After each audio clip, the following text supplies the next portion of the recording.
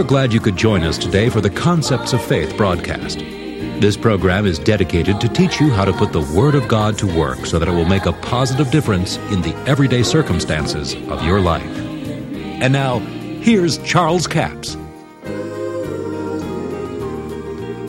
Welcome to the Concepts of Faith broadcast. I am Charles Capps, and we have a special guest with us today on the broadcast, and maybe for several broadcasts we'll be talking about quantum faith.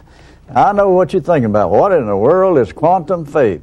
Well, you know, the Apostle Paul in Romans the 8th chapter says, in verse 2, "For the law of the Spirit of life in Christ Jesus has made me free from the law of sin and death." There's a law he's talking about here. We have the law of gravity, we have the law of physics, and all of these things. But Paul says in the 8th chapter of Romans, the carnal mind is enmity against God, not subject to the law of God, neither indeed can be. In other words, you can't believe with your head what you can believe with your heart. But if you get a hold of the law of faith, it works, and it works well because it's a law of God. We're going to be talking about quantum faith. My daughter Annette has authored the book Quantum Faith, and how in the world did you get started on quantum faith, quantum mechanics? It's bizarre, some of the things. Actually, it is very bizarre, even to the physicists who study the area of quantum mechanics, because things don't operate in the micro realm, in the quantum area, like they do in classical physics, like the law of gravity. I mean, in the law of gravity in classical physics, every time you jump off of a second-story building, you go down, not up. You know, and you expect that, you know that. It doesn't matter whether you jump, whether you drop a ball, what happens. That happens every time. But when I started getting interested in the area of quantum mechanics or quantum physics, I kind of did it just because it was a little fascinating to me. But as I began to read and study, I realized that, you know, that sounds exactly like what my dad has always taught and what the Bible says. All of a sudden, the things that Jesus said and the things that are even in the Old Testament began to make sense because they operate outside the laws of classical physics, like the axe head that floated. That's not normal, okay? But there is some law that enabled that axe head to float that superseded the known laws of physics. And if you get into the fact that Jesus walked on water, well, I don't know anybody that can walk on water and not sink, because a classical law of physics says that a 180-pound man is dense and he goes through the water. But Jesus knew something that enabled him to walk on water, to walk through walls, and to heal the sick and do all manner of things that classical physics say is impossible. So it just began to amaze me that actually encoded in the Bible we see examples of quantum physics and how that works, especially when it comes to the law of faith and how faith operates. That's interesting because, you know, when Peter walked on the water, he did walk on the water, but he began to observe the wind and the waves, and fearing, he began to sink. In other words, the faith was there, the ability was there to do that, but something that had nothing to do with what he was doing caused him to sink. I mean, he should have been thinking about it this way. I guess the only time you can walk on water is when a storm's on, because Jesus was walking on the waves and there was a storm. But, you know, nobody can walk on a swimming pool even if there is a storm on. That's so right. There was a different law that he caught a hold of for an instant, but fear caused it to diminish to the point that he sank. That's right. And the interesting thing about quantum physics, and those of you who are really freaking out saying, I can't possibly understand this, you can. If you can understand some of the Bible teaching, you can understand what I'm about to say. And that is the thing that physicists have determined is when they began to look at, if you've seen a drawing of an atom with all the little orbits of the electrons around the nucleus, and there's a little dot there that looks like a particle, these physicists began to study the particles. But then they determined that, well, you know, they don't really act like particles sometimes. So they came up with what they call wave-particle duality. And what that means is that, listen very carefully, that actually the particle there exists in a wave state, which means that that electron, that little particle, is not right there until they look at it. That means it exists everywhere at once in a realm of all possibilities. Does that sound familiar? Sounds all familiar. things are possible, only believe.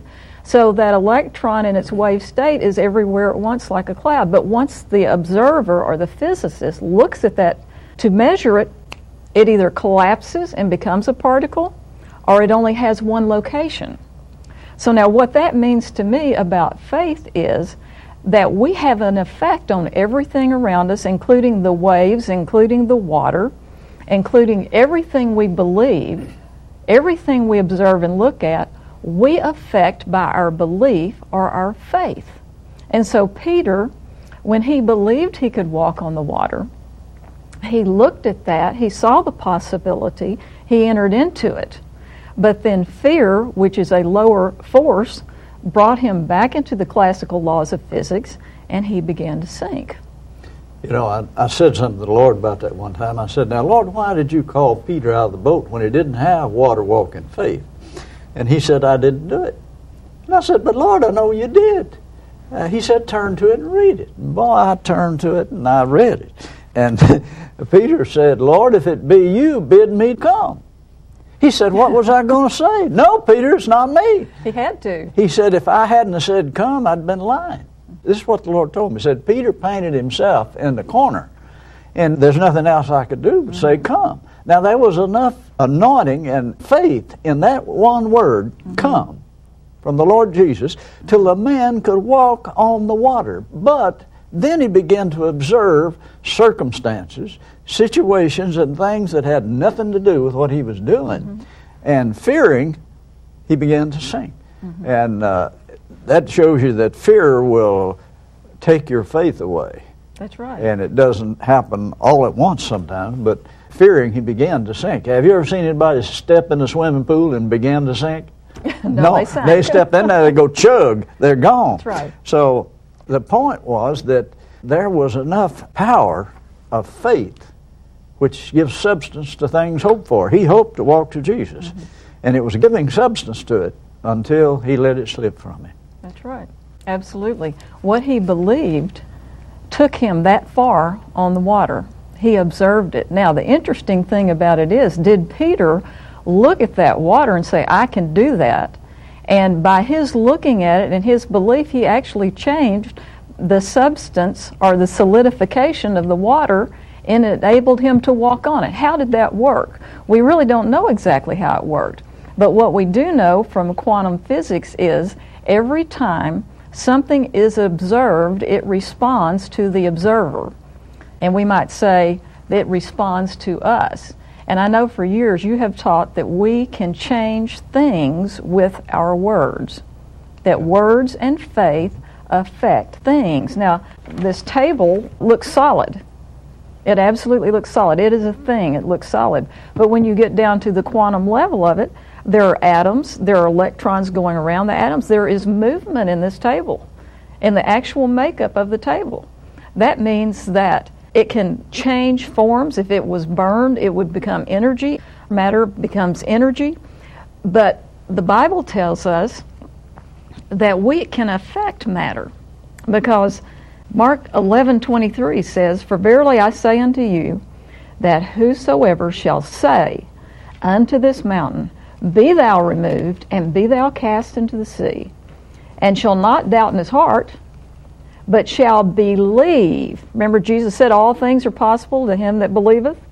But shall believe that those things which he saith shall come to pass. He shall have whatsoever he saith.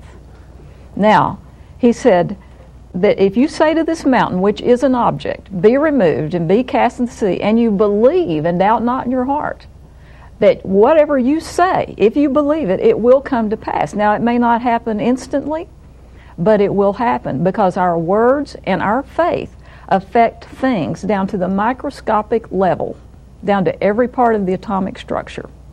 That's why things will respond to faith. Yeah. And Jesus proved that in every situation The problem is so many times that people read and find out what Jesus said, but up here they can't wrap their mind around it. That's why Paul said the carnal mind is enmity against God, not subject to the law of God. The law of God he's referring to is the law of faith, which, like you say, it fits right in with quantum physics, quantum mechanics, and things where it doesn't function as it does in the natural realm. Mm-hmm. So that's why Paul said faith works in the heart, won't work in the head. Mm-hmm. And sometimes I say the reason faith won't work in the head, there's no substance up there. The substance is in the heart. True on many levels sometimes. That's right, because intellectual knowledge or intellectual belief, you can have an intellectual belief, has no force or power to it. But the belief in the heart is what brings about change in the things around you. And if we want to bring it down just to everyday living, then you know as well as I do, and so does everyone else out there, that if you go somewhere and you expect good things to happen to you, you create something around you that we would call an energy or a force of faith or belief. It is something that is just around you, and when you go, you're a magnet to good things. But when you are depressed, down and out, you speak words of doubt, fear, and unbelief, then you create another force around you. And that force attracts the negative things to you.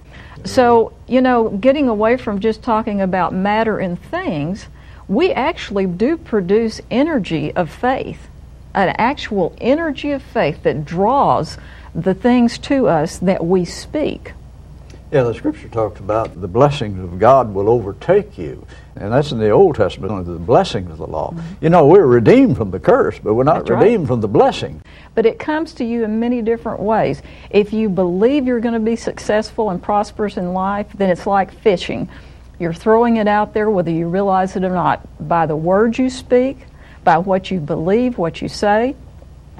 If you believe that you're going to live in health, then you're throwing it out there with your words, with your beliefs, and what you're saying. It works. It works. Even if you don't believe it works, it works. Well, why don't you make the offer here? Well, we're going to offer the book. It's a little 32-page mini book called Quantum Faith, and this is a book that I have written that talks about how that faith corresponds with a lot of the laws of quantum physics. And I also have a CD or cassette that you can order where you get these two things together. And it's offer number 2169. And you get the cassette or CD, please specify when you order, plus the little booklet. And it's $10 plus $4 for postage and handling. And the Quantum Faith is actually a teaching that I did in a church where I talked about the laws of God and quantum faith and how these things work together. So that's available. You can either call 1-877-396-9400, or you can go to our website and take a look at everything we have available at www.charlescaps.com. I'd also like to mention that if you would like to have a CD of this program, number 7152, it's available on CD or cassette that you can order for $10 plus $4 for postage and handling. So those are our offers for the day. All right. Until tomorrow, this Charles Capps reminding you the enemy is defeated, God is exalted, and yes, Jesus is coming soon. To order the product offered today, call 1-877-396-9400 or write Charles Capps, P.O. Box 69, England, Arkansas, 72046. A complete list of CDs, books, and DVDs are available online at charlescaps.com. Through the website, you can listen to this radio program again and subscribe to our podcast. This broadcast is sponsored by Charles Capps Ministries and our listeners in this area.